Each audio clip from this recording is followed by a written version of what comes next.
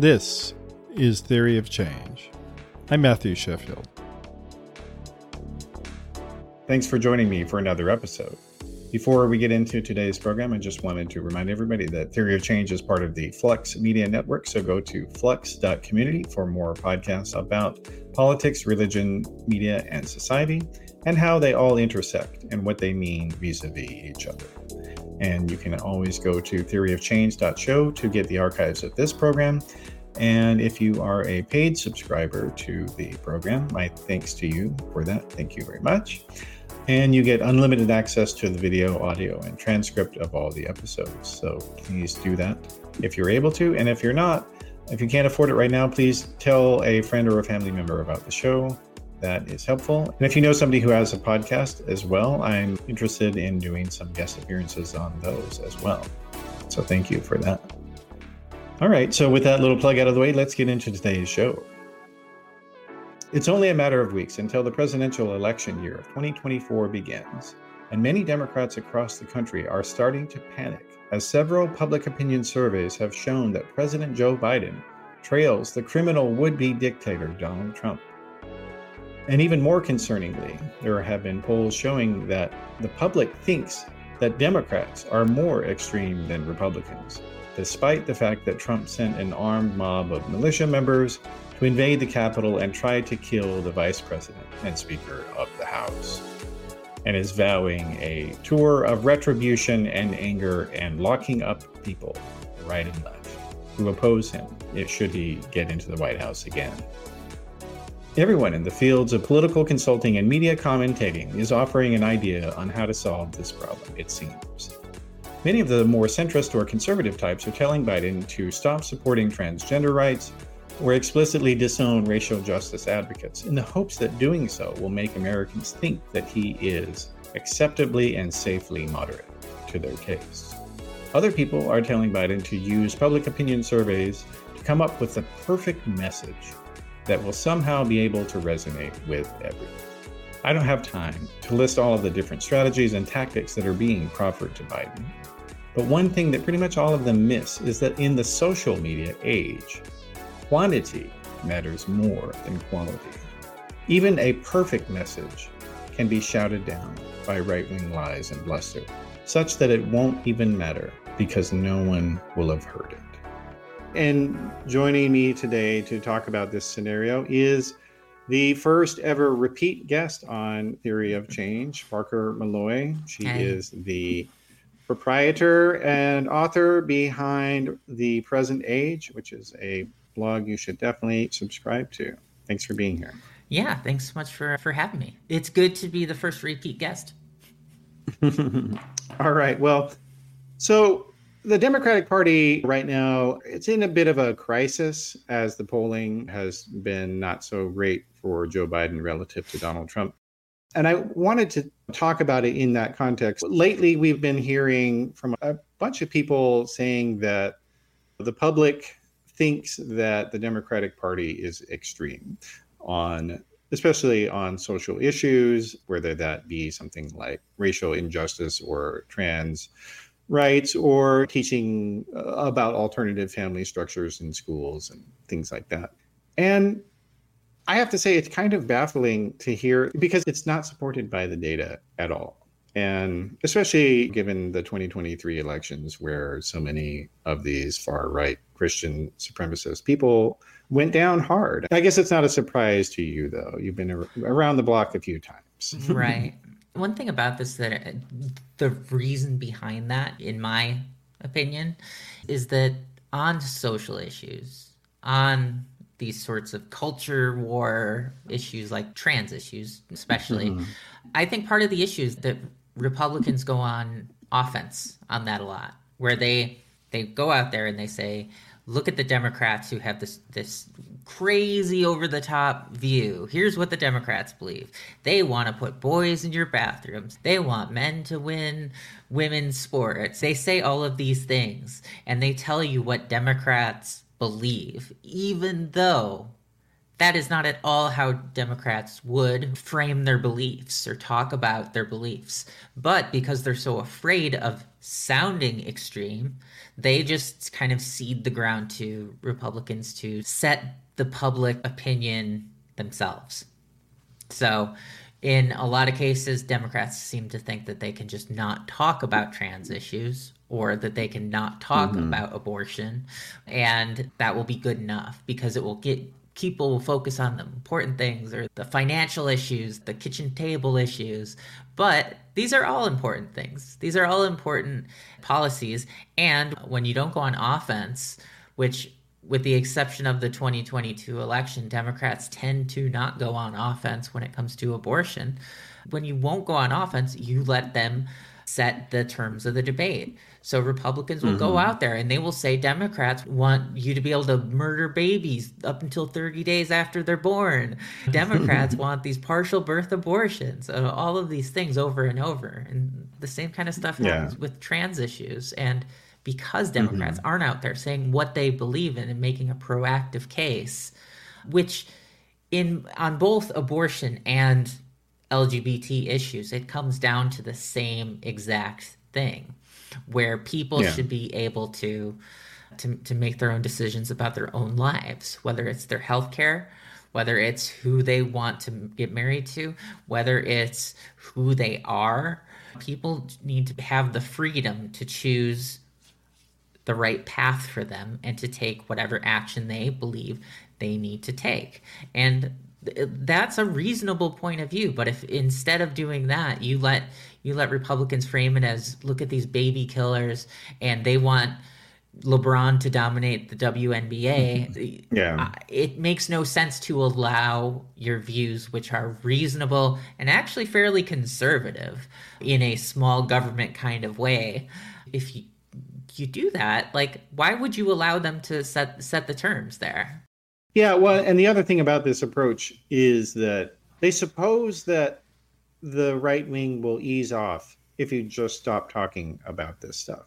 Like, you look at the ideas about reforming police systems or training like that. So that was branded by a handful of far left people as defund the police, completely eliminate police departments and reconstitute them. That was never a policy that was embraced by the Democratic Party. And in fact, Joe Biden in speeches explicitly said he wants to fund the police.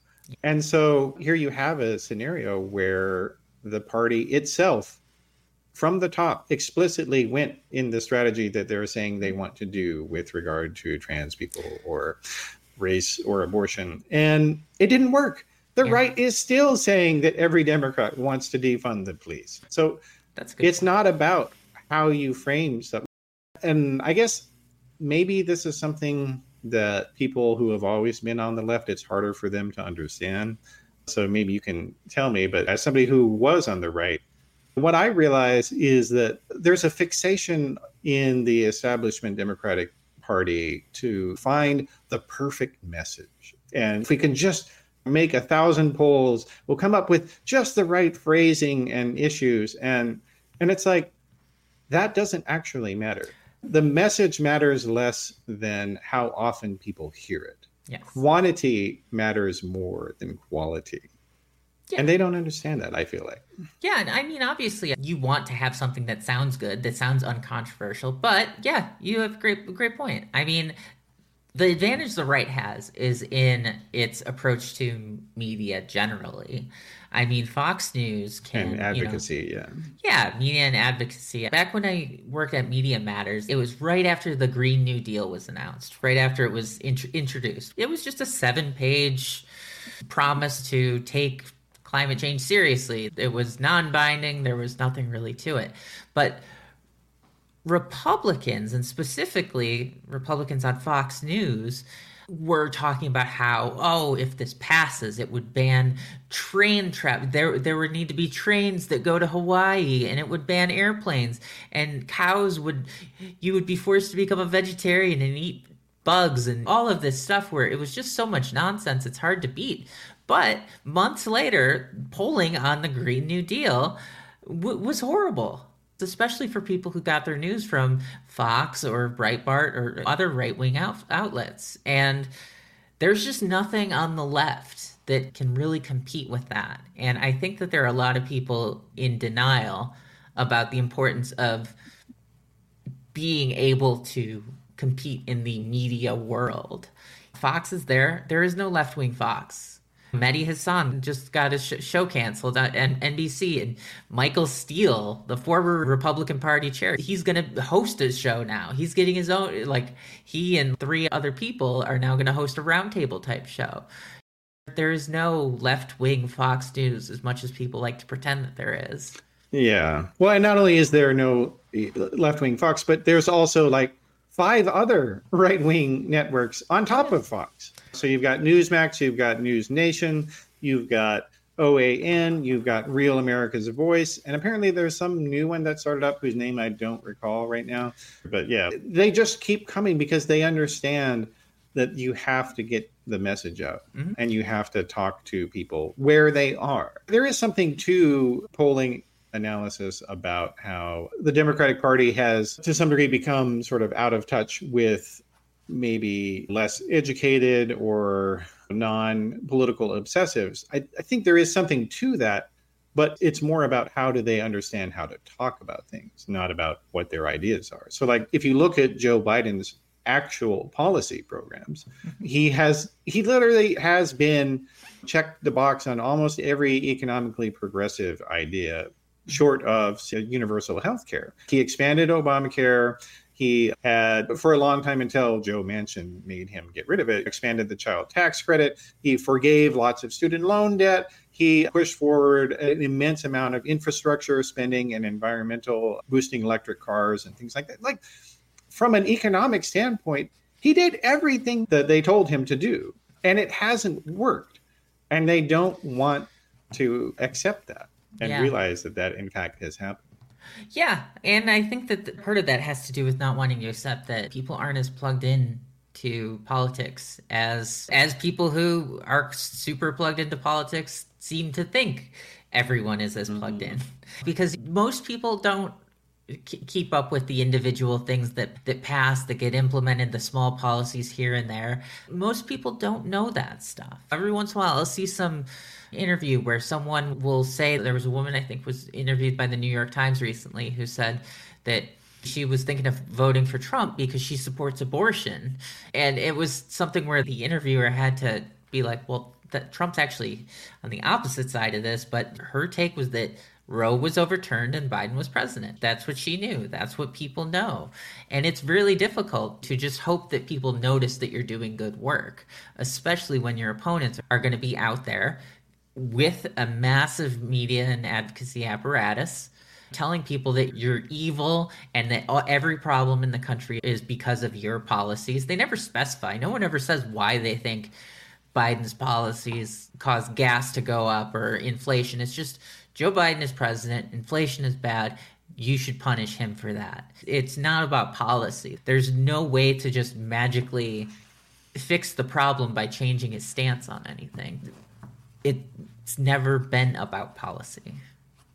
Yeah, well, and especially it isn't for a lot of people because they just don't understand what the policy is. And you constantly see Democrats on any available platform saying that, oh, people don't give Joe Biden the credit for doing X, Y, or Z.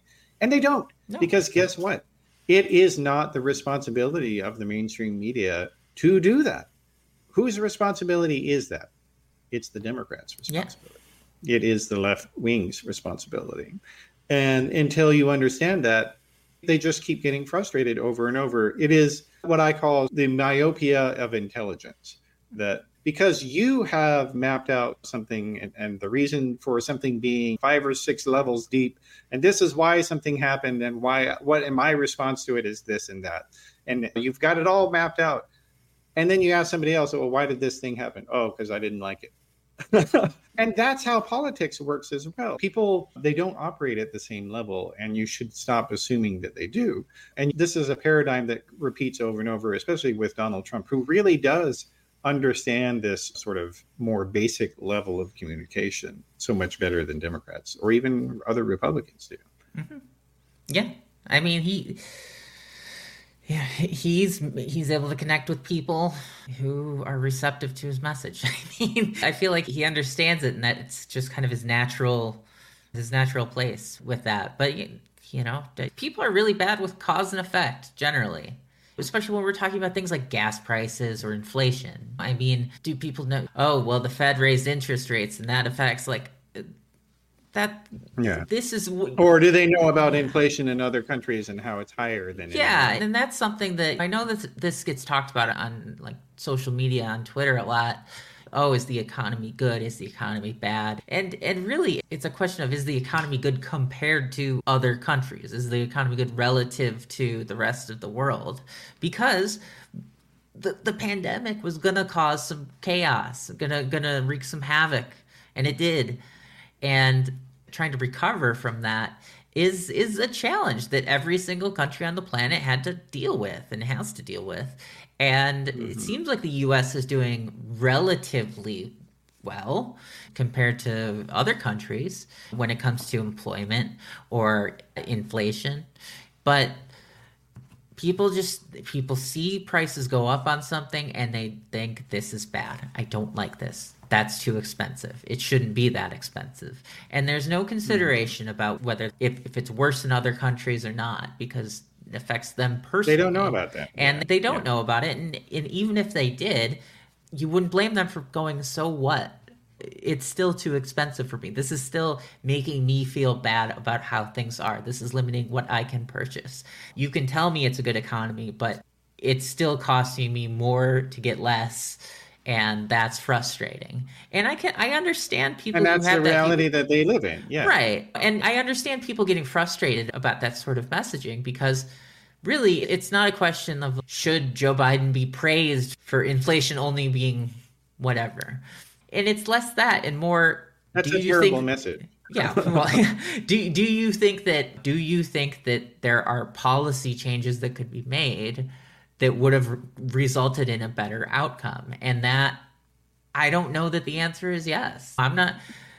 There's nothing obvious. It's not like... Actually, I think there is. Oh, yeah? There are a few things he could do. But it's interesting that they refuse to even entertain it.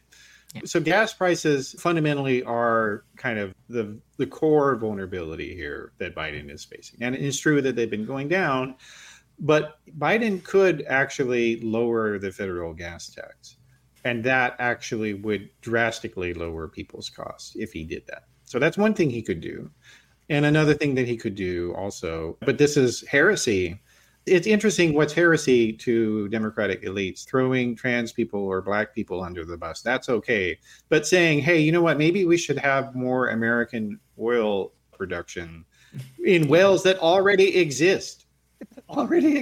Instead of outsourcing our oil to Russia and Saudi Arabia, maybe we should have some more ethical oil in this country to take the pressure off of our foreign reliance. No one even talks about that. Oh. And yet that would be something that would be a dramatic improvement for people if they had done that.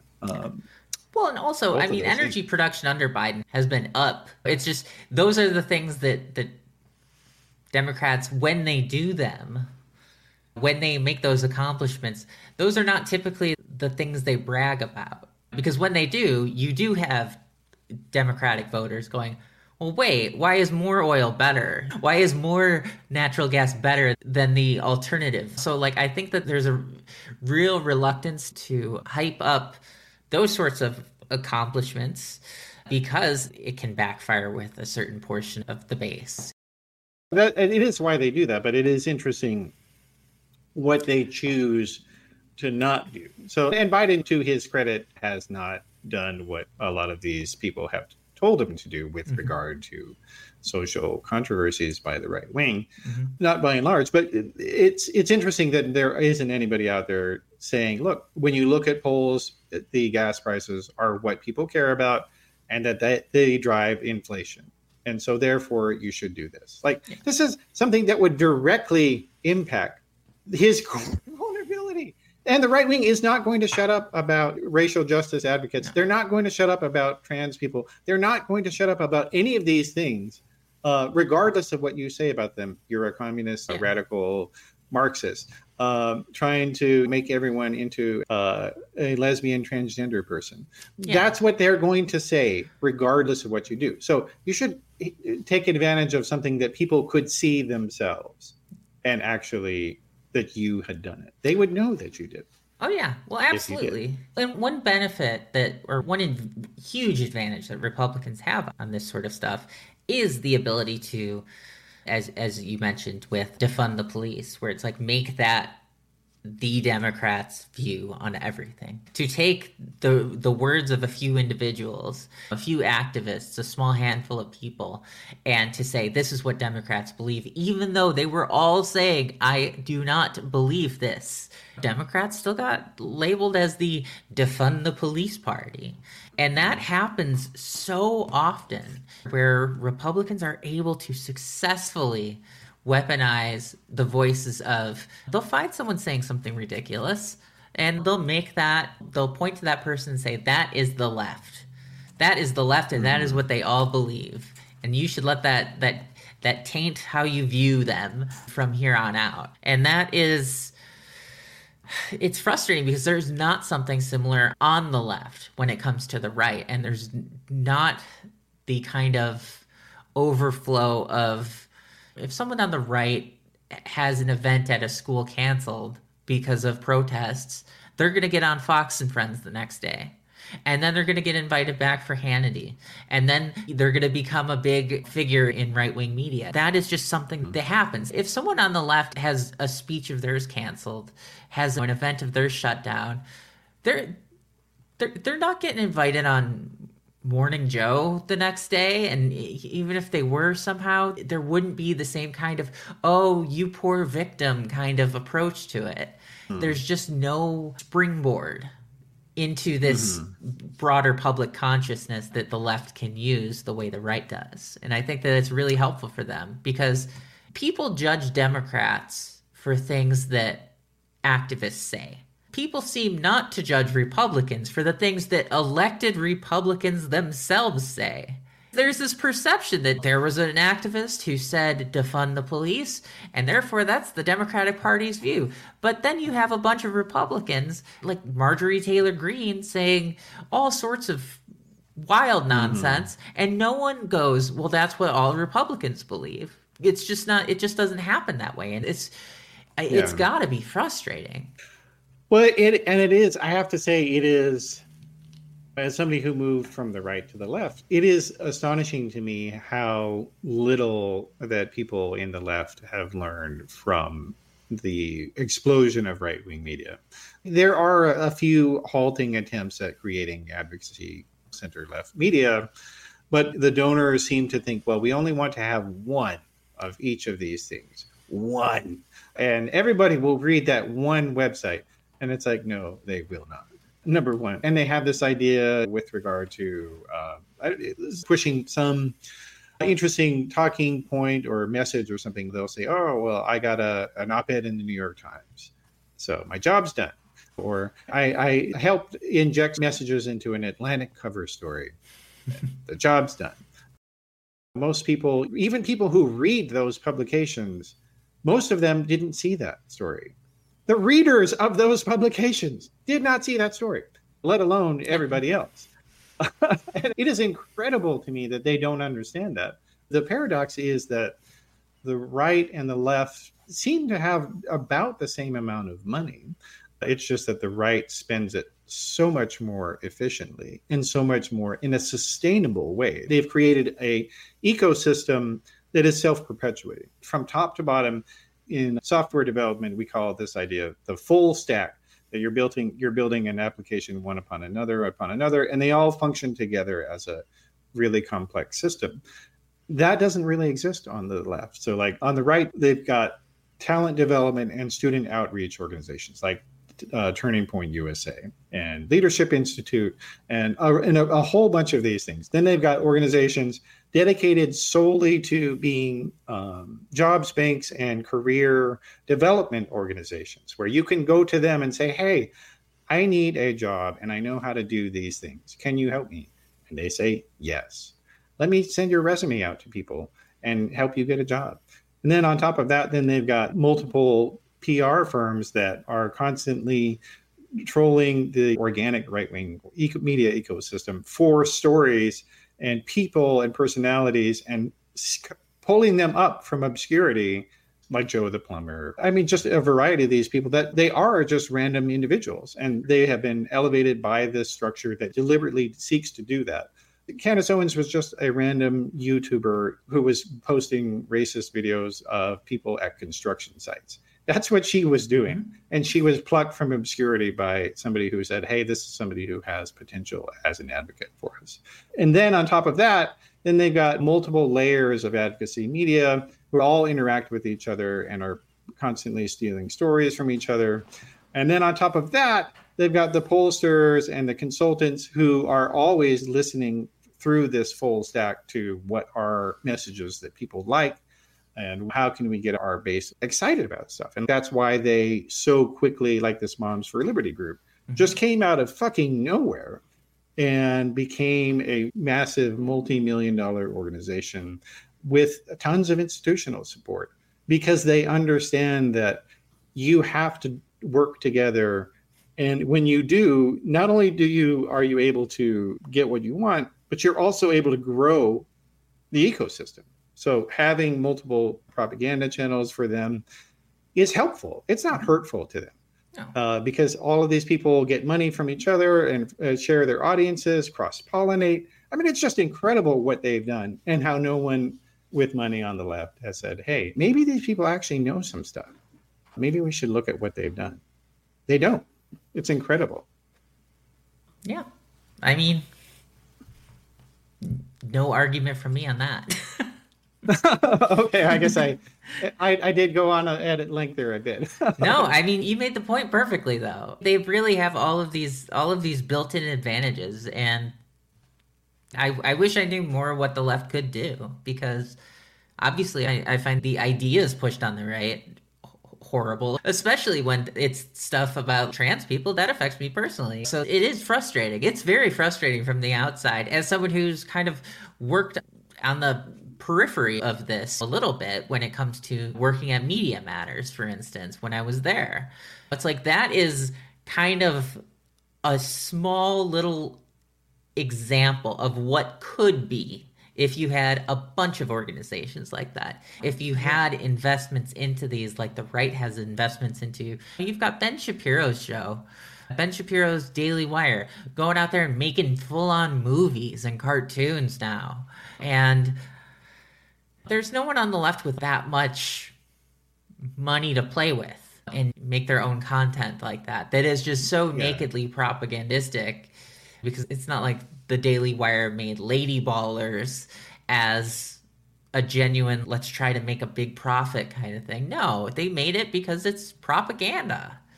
Yeah. And most of the time when people make movies where it's like, oh yeah, we're making a joke out of a certain group of people, they'll kind of be like, well, I don't mean it that way. It's obviously, it's all in good fun. But no, after they announced that movie and after that movie came out, you had every Daily Wire person being like, yes, trans people are evil and shouldn't exist. They're like, that was the point of our movie, to convince people of this, to make you think that they're ridiculous. And it's the exact kind of stuff that they claim that Disney is doing. They claim that all these other places are doing. And that's how they justify it too.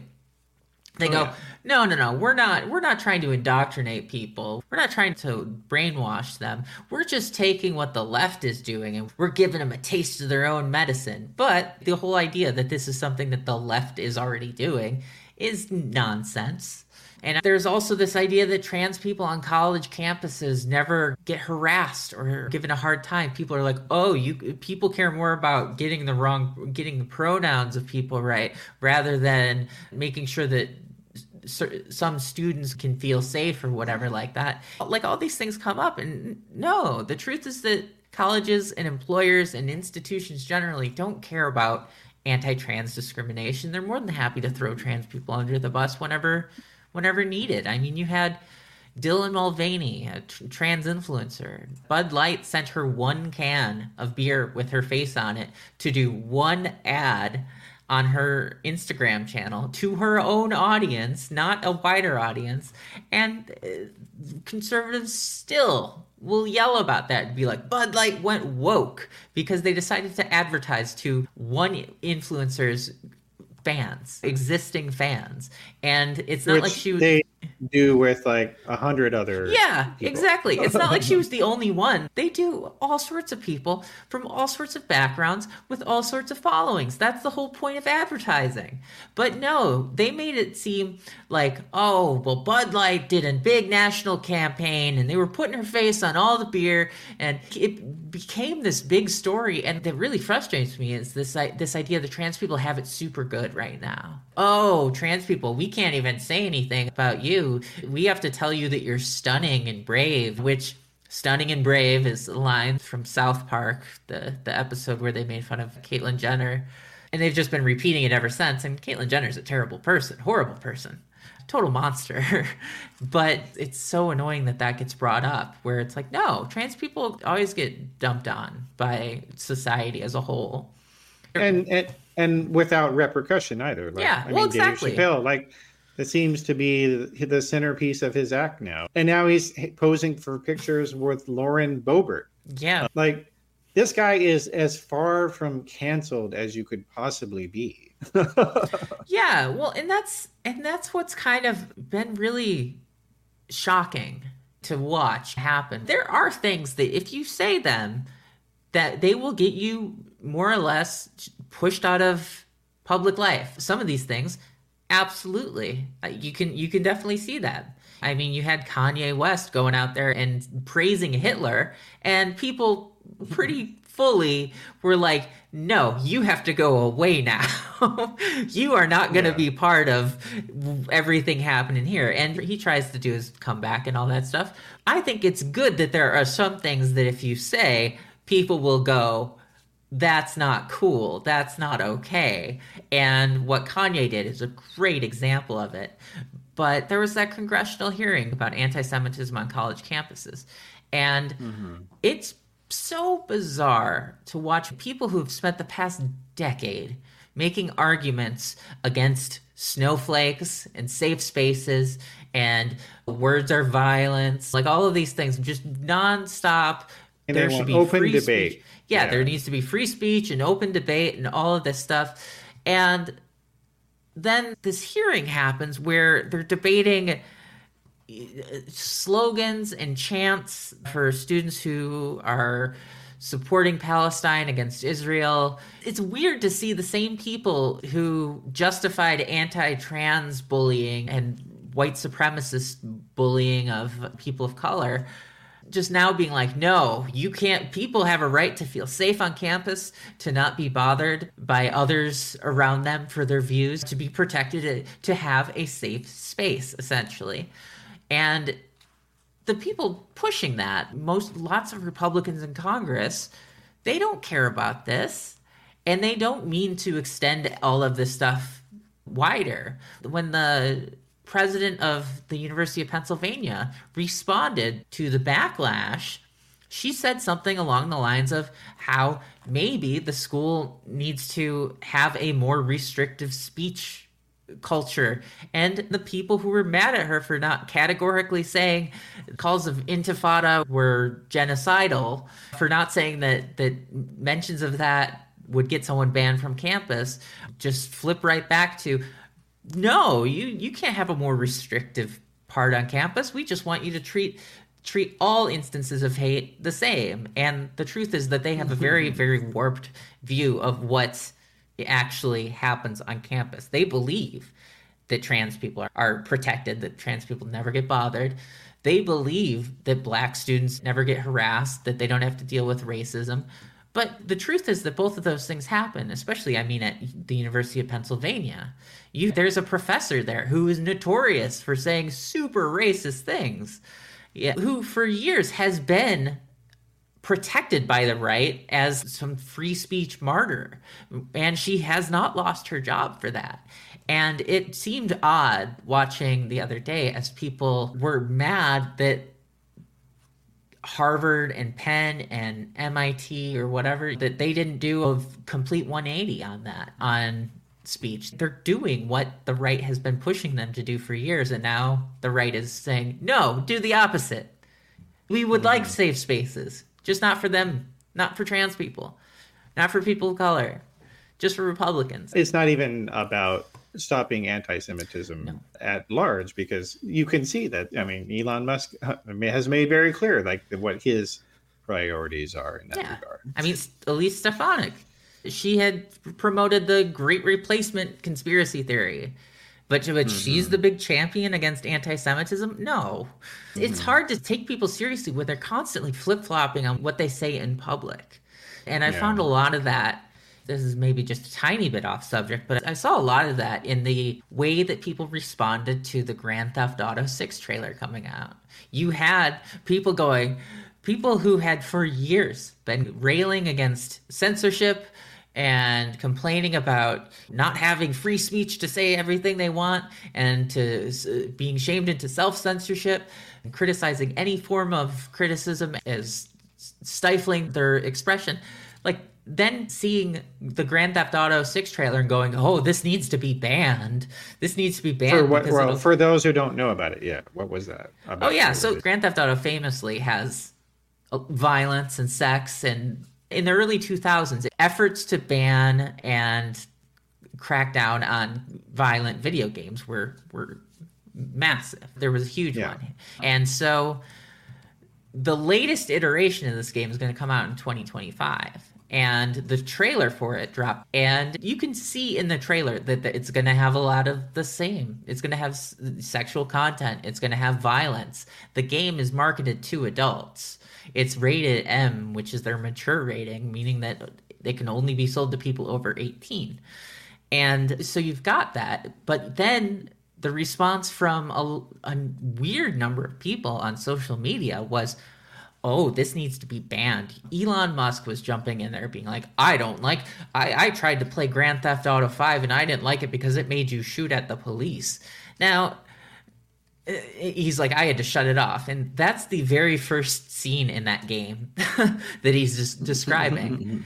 And someone else was like, oh, yeah, I don't like committing crimes in games. And he's like, no, I don't, violence, no. But it's so strange to watch people just flip back and forth on things. Oh, things are too restrictive. Oh, things are this goes too far and needs to be restricted. That sort of argument that goes back and forth, and it plays out on college campuses, and it plays out on Twitter all the time.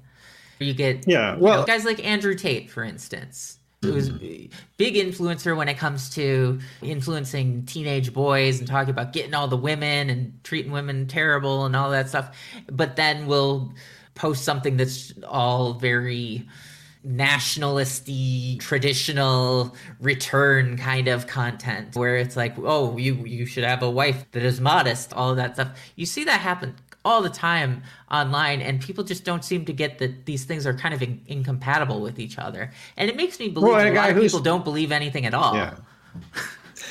And you're right about that, because the core difficulty that I think the center left has in responding to the right is that there is a difference between conservatism and reactionism.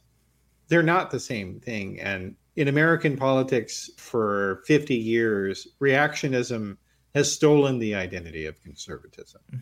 And people treat them as if they're the same thing, but they're not. And reactionism is an ideology entirely of identity and power.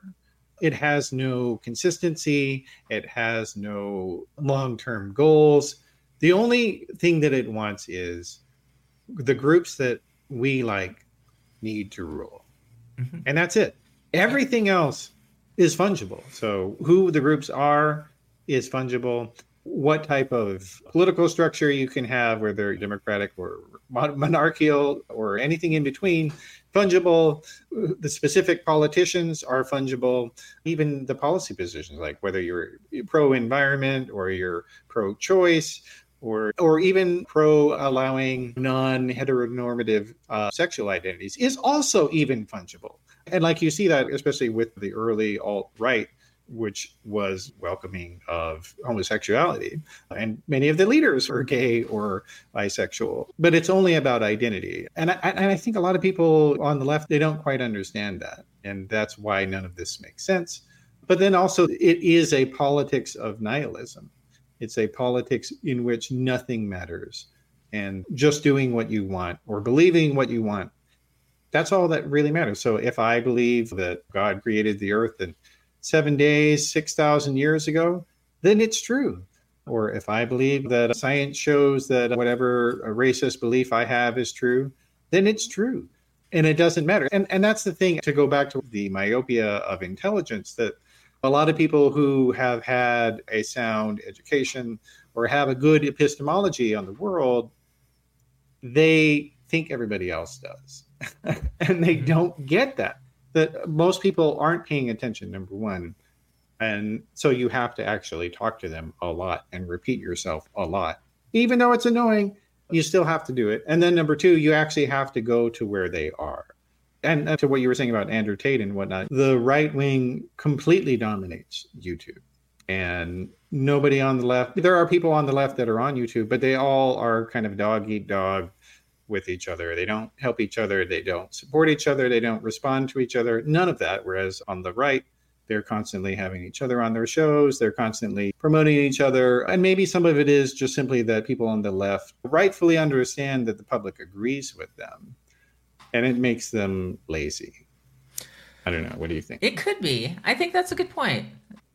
They don't feel a threat, in other words. Yeah, there's not a sense of urgency. There's not a sense of needing to coordinate and to understand the need to build out. I think they're on the right. You have, yes, the dominance of right-wing figures on YouTube, and you have the Joe Rogan podcast. Go on there, become big. Then they have their own shows, and then people go on those shows and get big, and they build up. That's how you have Tim Pool gets gigantic. Rogan ties all into these guys. But yeah, one thing that worries me about the idea that where it's just like, yes, if I believe something, it's true. There's a real risk, I think, with that, because these are things that are matters of fact, not opinions. You'll have things like who won the 2020 election. And almost everyone who started spreading the election conspiracy theories absolutely knew that Trump lost.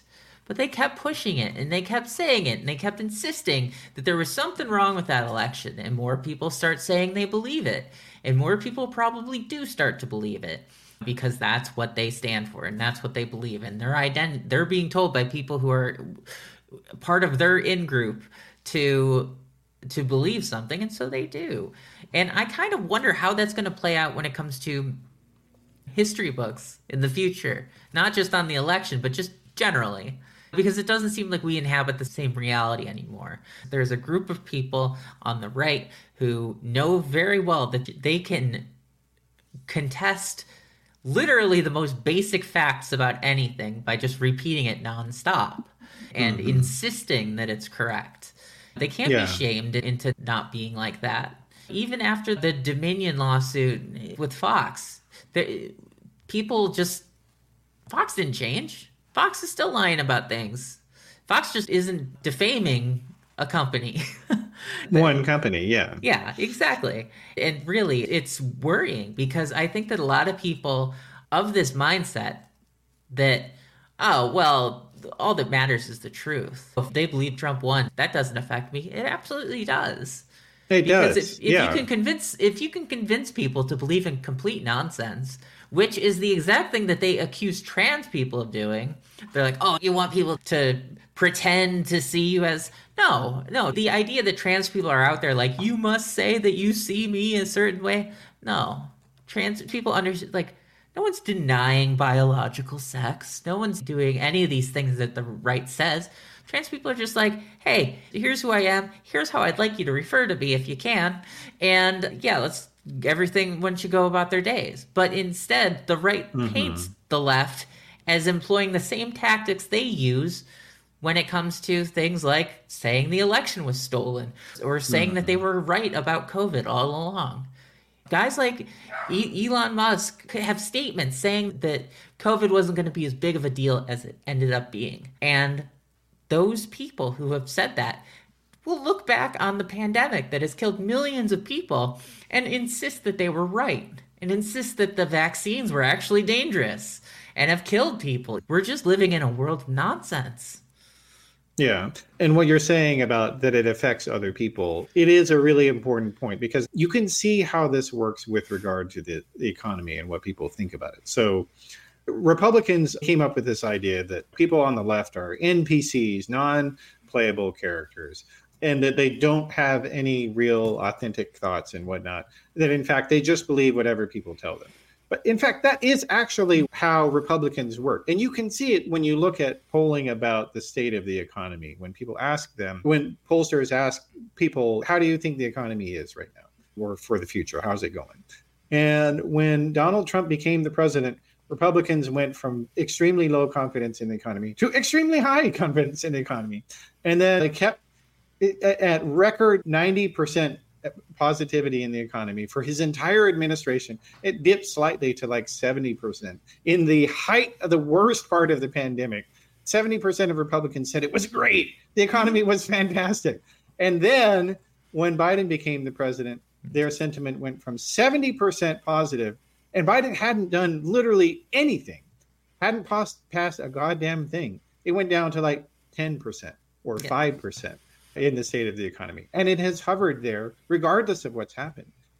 People can make fun of that, and it is absurd, but here's the problem, and why this is much more serious than that, is that when you have Republicans who are totally brainwashed NPCs about the state of the economy, their pessimism infects other people. So that people who don't know much about stuff, they're sort of apolitical or vaguely centrist or whatever they are, they're not paying attention, and their Republican friends and neighbors are like, oh my God, the economy is horrible. We're all going to die from the illegal immigrant transsexuals. They may not believe it entirely, but they believe some of it.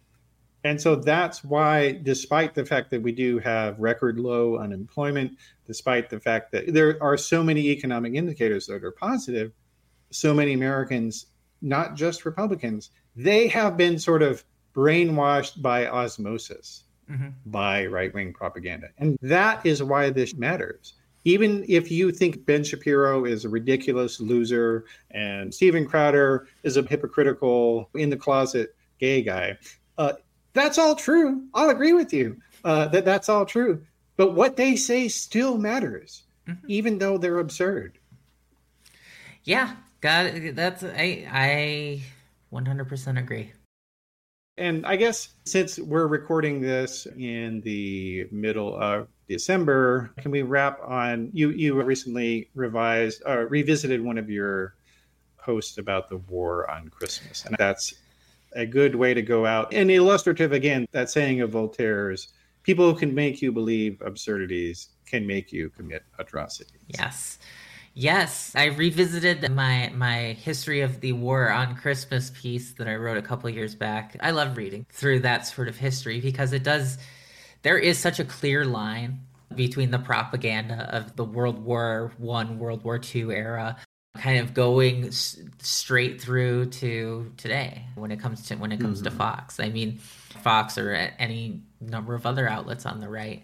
The war on Christmas, it's always been the same. You had Henry Ford's newspaper back in the 1920s publishing things saying, well, I couldn't find a Christmas card that said anything about baby Jesus's birth last time I went to the store. And it's the same complaints. It's the same. Someone said happy holidays to me, and that made me feel sad because it didn't recognize my personal religious holiday. That's that sort of thing that just kind of pops up. And it's all a distraction from bigger, real issues. Donald Trump promised during his campaign that if he became president in 2016, if he became president, that every store was going to be saying Merry Christmas again. And that was a nonsense promise. Somehow, for some reason, PolitiFact gave him a promise kept on that because he never personally said happy holidays. And it's like, no, you're supposed to be super literal here, PolitiFact. But yeah, the War on Christmas piece is one of my favorites that I've done. And It's because I love doing the deep dives into old history, so I don't have to feel like now is as terrible as it maybe is. I can look back and be like, things have always been awful. But it's also that it's important in the sense that this is a non-partisan, non-policy issue, or issue, quote unquote, or controversy. And hopefully people are able to see that propaganda actually, it matters. And it's absurd and it's stupid, but people believe it. And you need to act accordingly. Yes. So. Absolutely. Yeah. Thanks all right. so much. Well, we'll leave it there. And so if people want to keep up with you, should they just go to your website? Yeah. So go subscribe to my newsletter, people. www.readtpa.com. All righty. Yes, please do that. All right. Thanks for being here, Parker. All right. Thank you. Bye. So that is the program for today. I appreciate everybody for joining us for the conversation.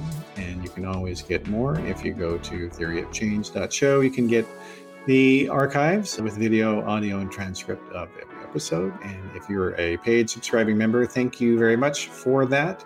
Couldn't do it without you. And you have complete access to all the archives and all the episodes if you go there. And then you can go to the flux.community website. Theory of Change is part of the Flux Media Network, and you can get more podcasts about politics, media, religion, and society, and how they all intersect.